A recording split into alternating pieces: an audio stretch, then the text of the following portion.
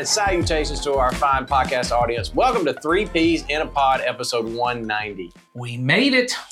And we're 10 away from 200. How y'all feel? Are you going to tell him that I almost guessed the number right? He almost did. We asked Ed what number, and he guessed 189. I was right. He was really close. He was very. He's keeping track. I'm not. I'm just amazed I got that close. He was pretty close. I was really excited. Well, like that's why I made you say it out loud. It's like they say, a blind squirrel finds a nut every night. Exactly right. Well, this one wandered right close. Just happened. I did not find the exact thing we wanted. But you were close. I was close. I give you credit. I was in the neighborhood. I give you credit where credit is due. Yeah. But yes, so here we are. We're 10 away from 200. We were talking about what to do for the 200th episode. And we don't have a whole lot of ideas, but we would love to hear from you if you have some ideas. That's good. I like that, Jason. If you have some things you'd like to see, we would appreciate it if they involve lots of food.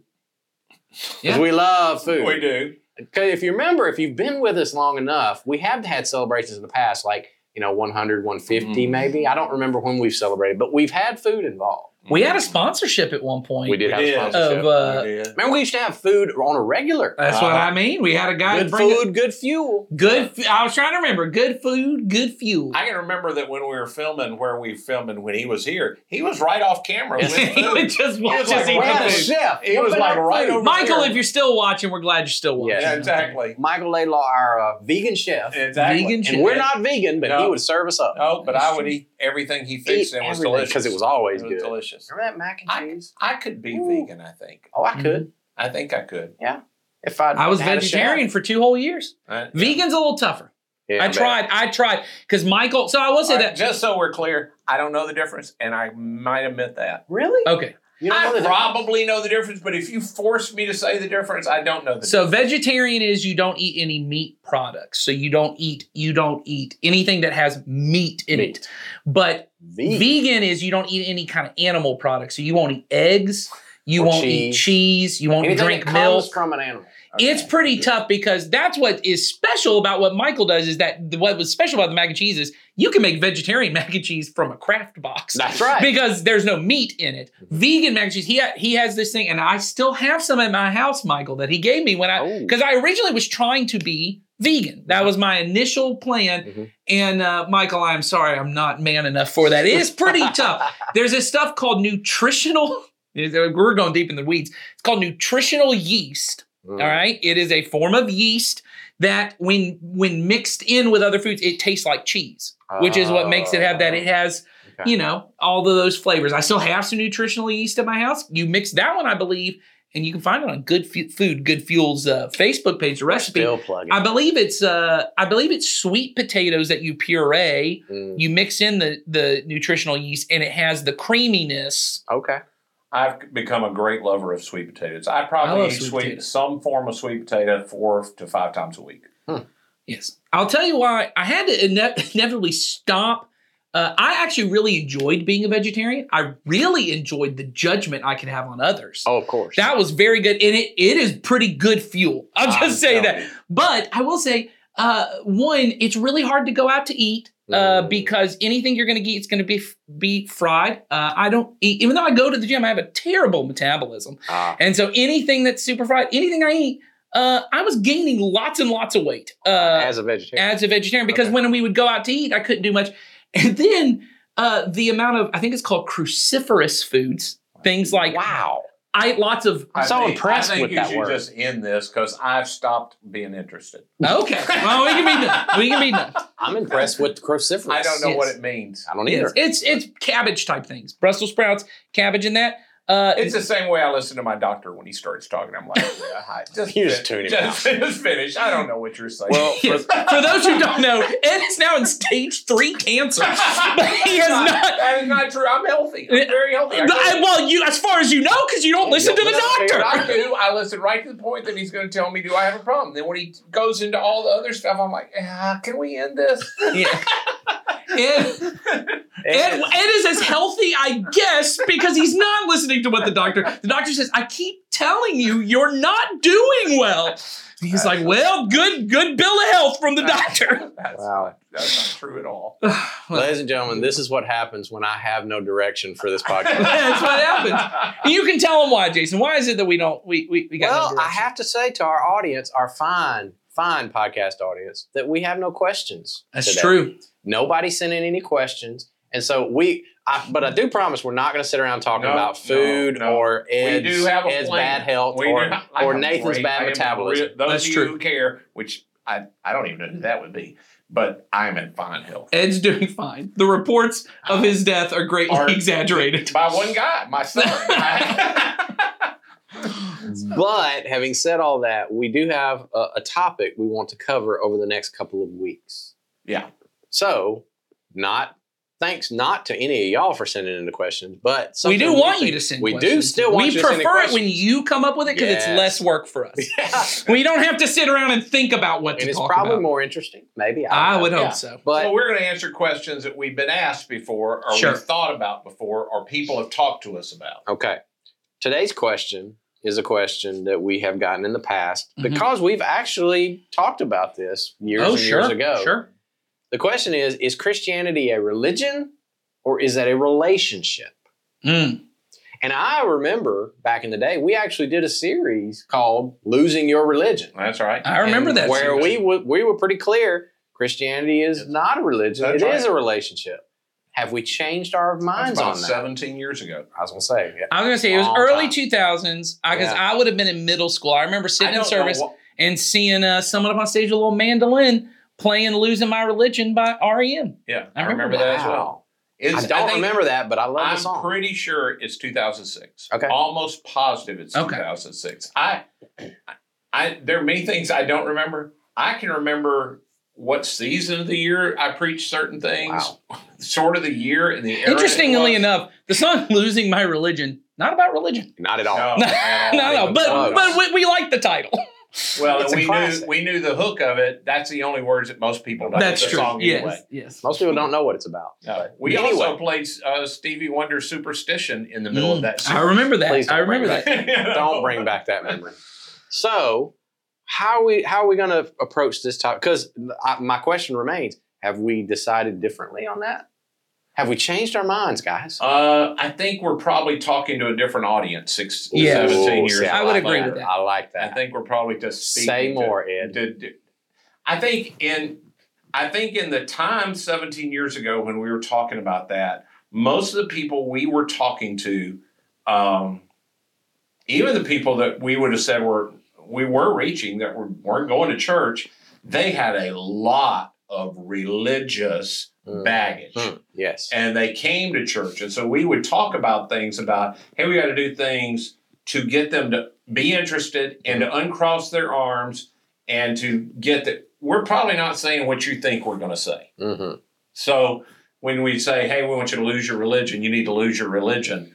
That was not what most churches were saying. And so we'd send out postcards with things on them intentionally to be provocative to people who had religious baggage. Yes. And so that is not the era of religious upbringing most people have in the United States these days because so many people were hurt by religion when they were being brought up in baby boomers. Yep. And then Gen Xers were the very next generation. They had a lot of that as well. Their children, the ones that came after that, they didn't go to church a whole lot. Nope. No, the majority. Certainly there were many who did, but the majority did not. So they don't come in with baggage or understanding. And to say to a person outside that didn't grow up that a church is not a religion doesn't make sense to them. Exactly. Right. So it's a different group of people we are speaking to these days. So we say it's not a religion, it's a relationship because Jesus came to offer you a way to have a relationship with God. That was true. But Christianity is both a religion and a relationship. You have a relationship with God, but a religion is just a way of doing this thing with God. And a methodology, is that the right word? I would say it's a honestly, the way I would say it is a set of practices. I think like that, which is similar. I would have said yes then I would explain. I get it. Yeah. I would say any relationship that you have has a set of practices around it to keep it healthy, to keep it vibrant, to allow it to evolve as you grow and the other person grows, that you have these practices that are set around it to protect it. Relationships that don't, they don't thrive very well. Relationships you say, we're just going to do everything organically. We're not going to put any intentionality behind our relationship. We're just going to see how we feel day by day. Those relationships, by and large, I'm guessing there are exceptions, by and large, those relationships don't do well.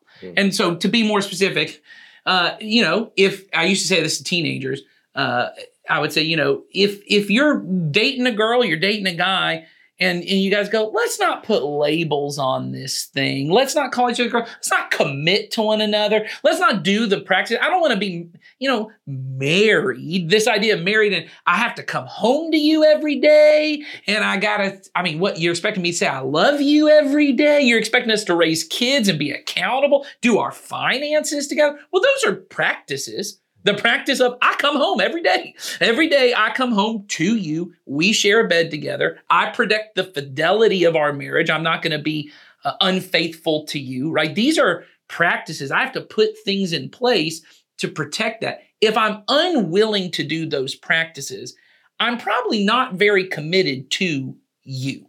And it's not the practices that make us married, because there are a lot of people that come home to the same person every day and they're not married. And they do a lot of the same. It's not the practices that do. The practices, and so in this case, the religion that's around it, they are ways to reinforce the commitment I have made to this person. And there are some historical ones of that with Christianity. But I'd go on the analogy that Nathan was just using, and they go back to why 17 years and the years before that, and the way Western Christianity had been brought in the United States. A lot of people were done damage by religion, because religion became a way to define whether you had a relationship or not. And people would say, hey man, if you drink, right, you're not a Christian. If you have long hair at a certain time in my life, I remember that. You can't be a Christian. And people were taking these practices that had been historical with Christians they knew, attaching them to Christianity, and it became a religious kind of connotation to it. And people said, man, it ain't none of that. It's a relationship with Jesus. So they wanted to get rid of all of the bad rules. But the problem with that is, to a degree, which often happens, the pendulum swung and people said, I have a relationship. I don't have any practices. Yeah. I don't have any structure around this. But I did say a prayer when I was 6. So it's one of those situations where we were trying to correct an error, and That's what I think. And we swung the pendulum all the way to the too far. That's exactly right. And so I meet a lot of people my age now who, when they talk about it, I go to church, what they say it to me, and again, I'm 64 in a month. And I go, hey man, where do you go to church? They go, well, I went to church. And I go, when I ask them where, they go, well, when I was in Vacation Bible School. And I'm like, dude, that's got to be 50. You didn't go last week, I don't think, because you're 60. Yeah. But they said a prayer. They established what they thought was a relationship. They haven't had much to do with that in a long time. Yeah. They're still counting on that because somebody told them it's just that, it's not this. Yeah.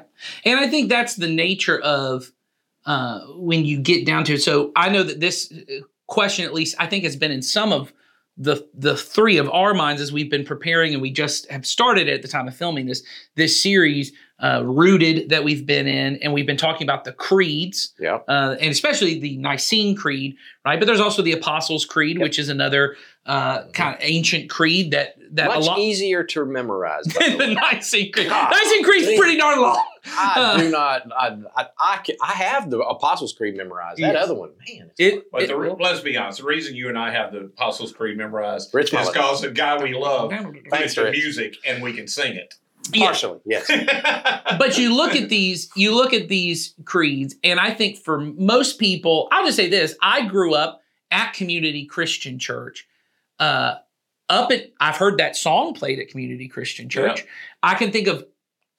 I wrote a script one time that we did twice, where we recited the Apostles' Creed. Outside of that, creeds were not really part of our stream, as it's often called, of Christianity. Yeah. So, again, having been here 33 years and gone through a lot of iterations, I taught a form of the creed as the second series in this church at White Oak Elementary. Yeah. Wow. I just didn't tell anybody that's what I was doing because I knew it wouldn't have reached the people I wanted to reach. But I taught the things in it because we were trying to start a church and I wanted to make sure we were all on the same page. Mm-hmm. You know what I'm saying? Yeah. Yes. I still have the notes on it. They're all terrible. Yes. Right. I would not teach them again. Right.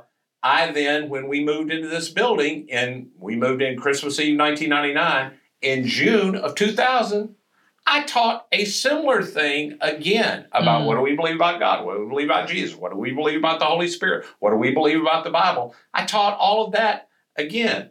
Again, did not say I'm teaching you these things because it was a different time. But all the stuff we've taught at different times in different ways. The reason eventually I wanted us to just be open about the creeds is, again, the time that we're in.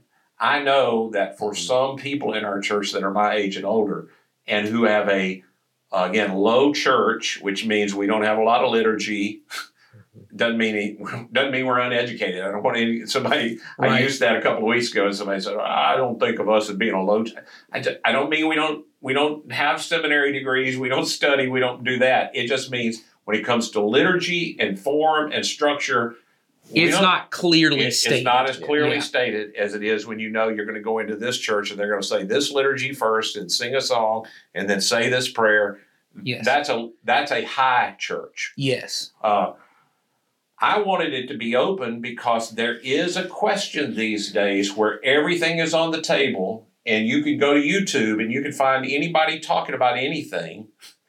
That we're talking about a historical faith that has been handed down through the years, and that these things of what we believe, these aren't things that I created, Jason created, you created, and that have been, these aren't new to Community Christian. These are historical truths that came, the generation right after the apostles began to put borders around this because as they grew, things begin, what happens with human beings is things begin to start getting a little off to the edges. And somebody has to begin to say, no, that's not what we believe. Mm-hmm.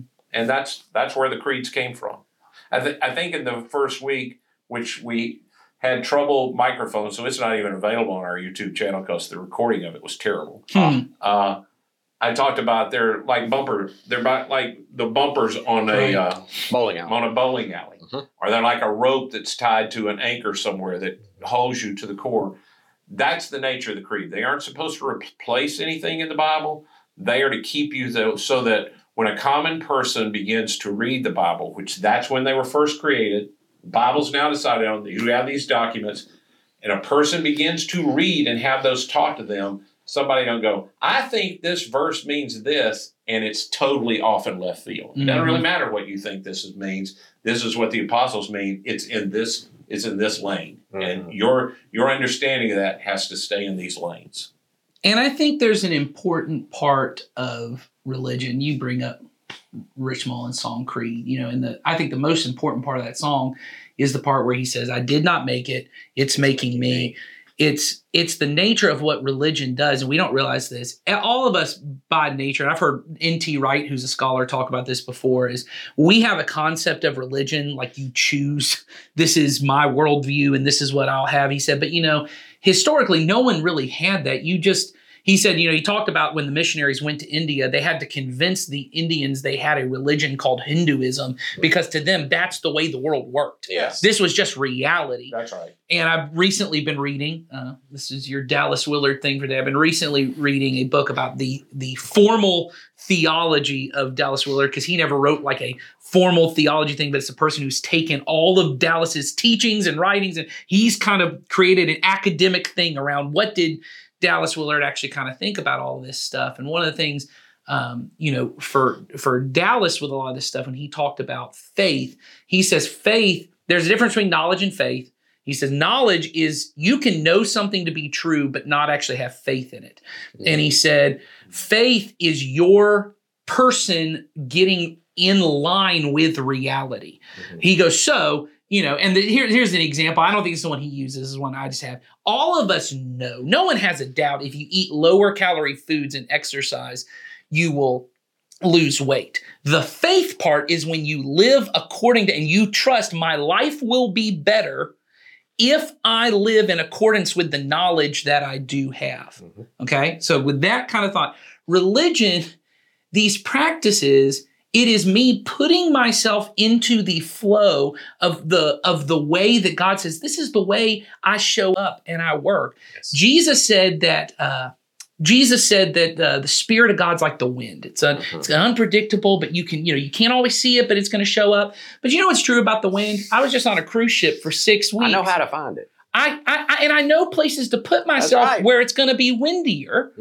Where I know if I'm on a cruise ship and I'm out on the ocean, it's going to be windy. I said that to one of my daughters. Yes. They go, I don't like it. It's blowing my hair. And I said, what'd you think was going to happen when you walked out on a cruise ship in the middle of the ocean? Well, they didn't know. But I said, now they do because they've experienced it. It's like that old thing that I've heard for years, and we've all heard it, is, I'm a Christian.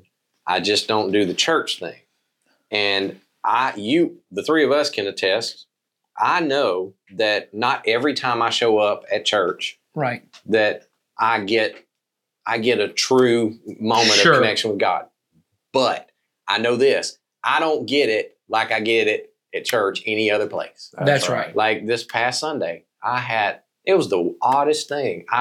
I'm thinking about other things, but I'm standing in the auditorium with the body of Christ, and we're singing. And something about one of the lyrics just crawled all over my body. Yeah. And it in that moment, the Spirit blew as the wind. And I caught the wind in my sail. That's right. It did something in me that I could not have done any other way and could not have manufactured.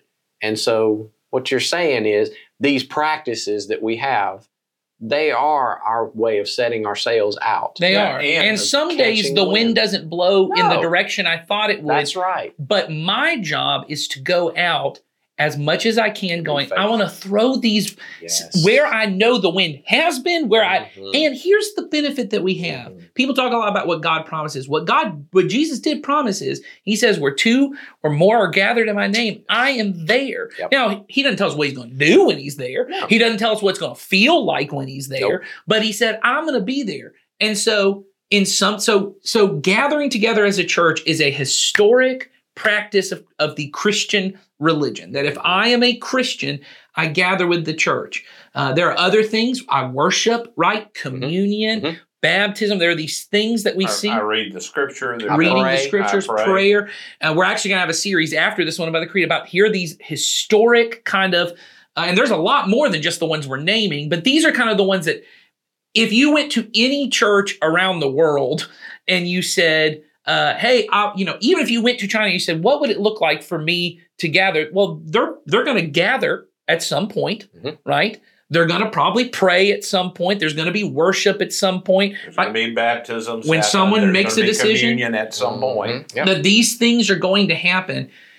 And those are our ways, and there are different analogies theologians throughout the years have used, but it's our way of setting our sails and going, Jesus said, I'm going to show up when you guys are together. And the scriptures talk about God riding in on the praises of his people, right? When we worship, he shows up, that there's a way in the body and blood or in the bread and the juice, right? Or the wine, that Jesus is present with us. And I go, I just want to put myself in those places, just like I, as a husband, there are things I do every day for my wife. And if I go back to her going, why do I do that? Why do I say those things? Well, it's because for us, and there are ways at Community Christian, we're a little different in our stream because of our culture, because that are kind of part of the Community Christian version of this religion. Just like my marriage has practices that are different than yours. But I bet all three of us go, at some point every day, I'm probably telling my wife I love her. Yep. At some point, we're going to have that moment. We're going to have regular times, and the regularity may be different. Yeah. Right? But we're going to communicate somehow. We're going to communicate. We're going to have a date night. You were talking today about continuing to date your spouse. Yep. Right? Like we have practices, the regularity looks a little different than one another, but the fact that it is regular. And what we know is if I want my marriage to be healthy, even if I don't feel like it, I'm showing up on date night. And whether or not, and back to what we said in the beginning of this Rooted series, whether it works or not. Right. I do it because I'm rooted in something greater. Because sometimes you go on a date and there's nothing special that happens. No. But you have to go on those to get to the ones where something does happen. I say pretty regularly to my kids because this has been a big part of me because I want to get back to the thing you're talking about of why we're kind of flipping and not flipping, but we're kind of going to this side of the religion relationship side. I know for the culture of people in my generation, millennials, younger than me, Gen Z, Gen Alpha. I did youth ministry for a long time. I still love it. Many Sundays you'll find me hanging out in the youth ministry room because I can't help it. I love that energy and talking with them. Rooted is such a good word for what we're trying to do. There is a rootlessness to younger generations that live. I think it's why I talked about it on our sister podcast, the Not Great Parents podcast. Yes. It's why you hear so many shows and movies now, not even like sci-fi stuff, talk about multiverse. Yeah. You Big Brother this year, which is a reality show, they're doing Big Brother multiverse. The reason why is because not just string theory and all the science behind it. The internet created this world for us where in our minds, anything should be possible. Right. Dating has become, because I should be able to find the perfect spouse that will complete me and fulfill me and make me happy and all the things. There is a perfect version of my life that exists. And therefore, all options are equal options. All ideas are equal ideas, which sounds really good and really open-minded. Except white supremacy also is an equal idea in that world. And all of us would go, no, outright, let's throw that one out the window. Arsenic also is a naturally forming organic material that will kill you. Yes. But you're not going to find it in an organic restaurant. But it is organically grown. All ideas are not equal. That's right. And so I regularly say to my kids, they'll say, so why are we doing this? And I say, because we follow Jesus. Yes. And I'll explain to them why he said, but I don't go, because it's really nice to take care of people. And I may go into, hey, this is why Jesus says to do it. But they know the answer, which is why I said on a couple of podcasts ago, they said to one of my daughters, you sound like daddy. Everything has something to do with Jesus. And I just say to them all the time, why do we do this? Because we're Christians. And this is what it looks like to be a Christian. And I want it to be clear to you. And I said, my wife and I say it regularly, is so that one day, if you don't choose to follow Jesus, it won't be because I didn't make clear to you what it looks like. You'll at least know for clear, I'm rejecting this, not rejecting some false version that you come up because all ideas are somehow equal and you just came up with your own version of it. This is what it looks like to follow Jesus. We forgive when people wrong us. Right. We give. We're generous people. We live on less than we make so that we can give. This is what it means historically to be a Christian. We take care of the poor. We go to church on Sundays. All of these kind of things. This is what we do not because it makes us feel good, not because it works, because forgiveness don't feel like it works. No. It takes a long time for forgiveness to feel like it works. Yep. But we do it. Exactly. So we're running out of time. So to put a bow on this, how do we bring this to a final statement? I think the reason that people need to think about it differently, the reason religion is helpful for you is because there inevitably in every relationship and everything you do comes dry seasons. There comes times where it didn't work the way, and by most of us when we say it worked is it made me feel better. Yes. It made my immediately I knew I had done the right thing because XYZ. There were not always good consequences that come to you immediately from doing everything that you should do. The reason a pattern, a way of doing that is historically true is that this has proven through the ages, this is the way of Jesus, and long term, it is the way that is helpful to your life. And I'll just say, and I think all of us I mean, you know, I've been a Christian a long time. You've been a Christian a long time. You've been a Christian a long time as well. I am not the same person I was when I first began to follow Jesus. And who I am now, who I really, I like who I am now. I would not have chosen to be this person when I first started following Jesus. If you had said to me, hey, Ed, 40 years from now, you're going to be like this, and this, and I go, yeah, man, that ain't never happening because I ain't going to let that happen. Mm. But over time, by doing the things that the church has historically put patterns around that I do, I've become a person that I am so grateful that God has made me into. And that's the benefit of it. When you're just out there looking for the next spiritual high, because I prayed a prayer, I went to this concert, or I sang this song, or I heard this thing, and I did this thing, and I went over there to get that, which is a lot of Christian culture these days. Yeah. I don't commit to one group of people. I don't commit to one body. I'm not committed to these people, where sometimes requires for me to serve and sacrifice, and I'm giving to them and they get something, but I didn't get anything immediately. I don't become the person that long term becomes more like Jesus, who, you know, sometimes you have to die. Mm-hmm. Kind of required. It's a part of it. That's what he said. That's what he said. And so that's what he's offering.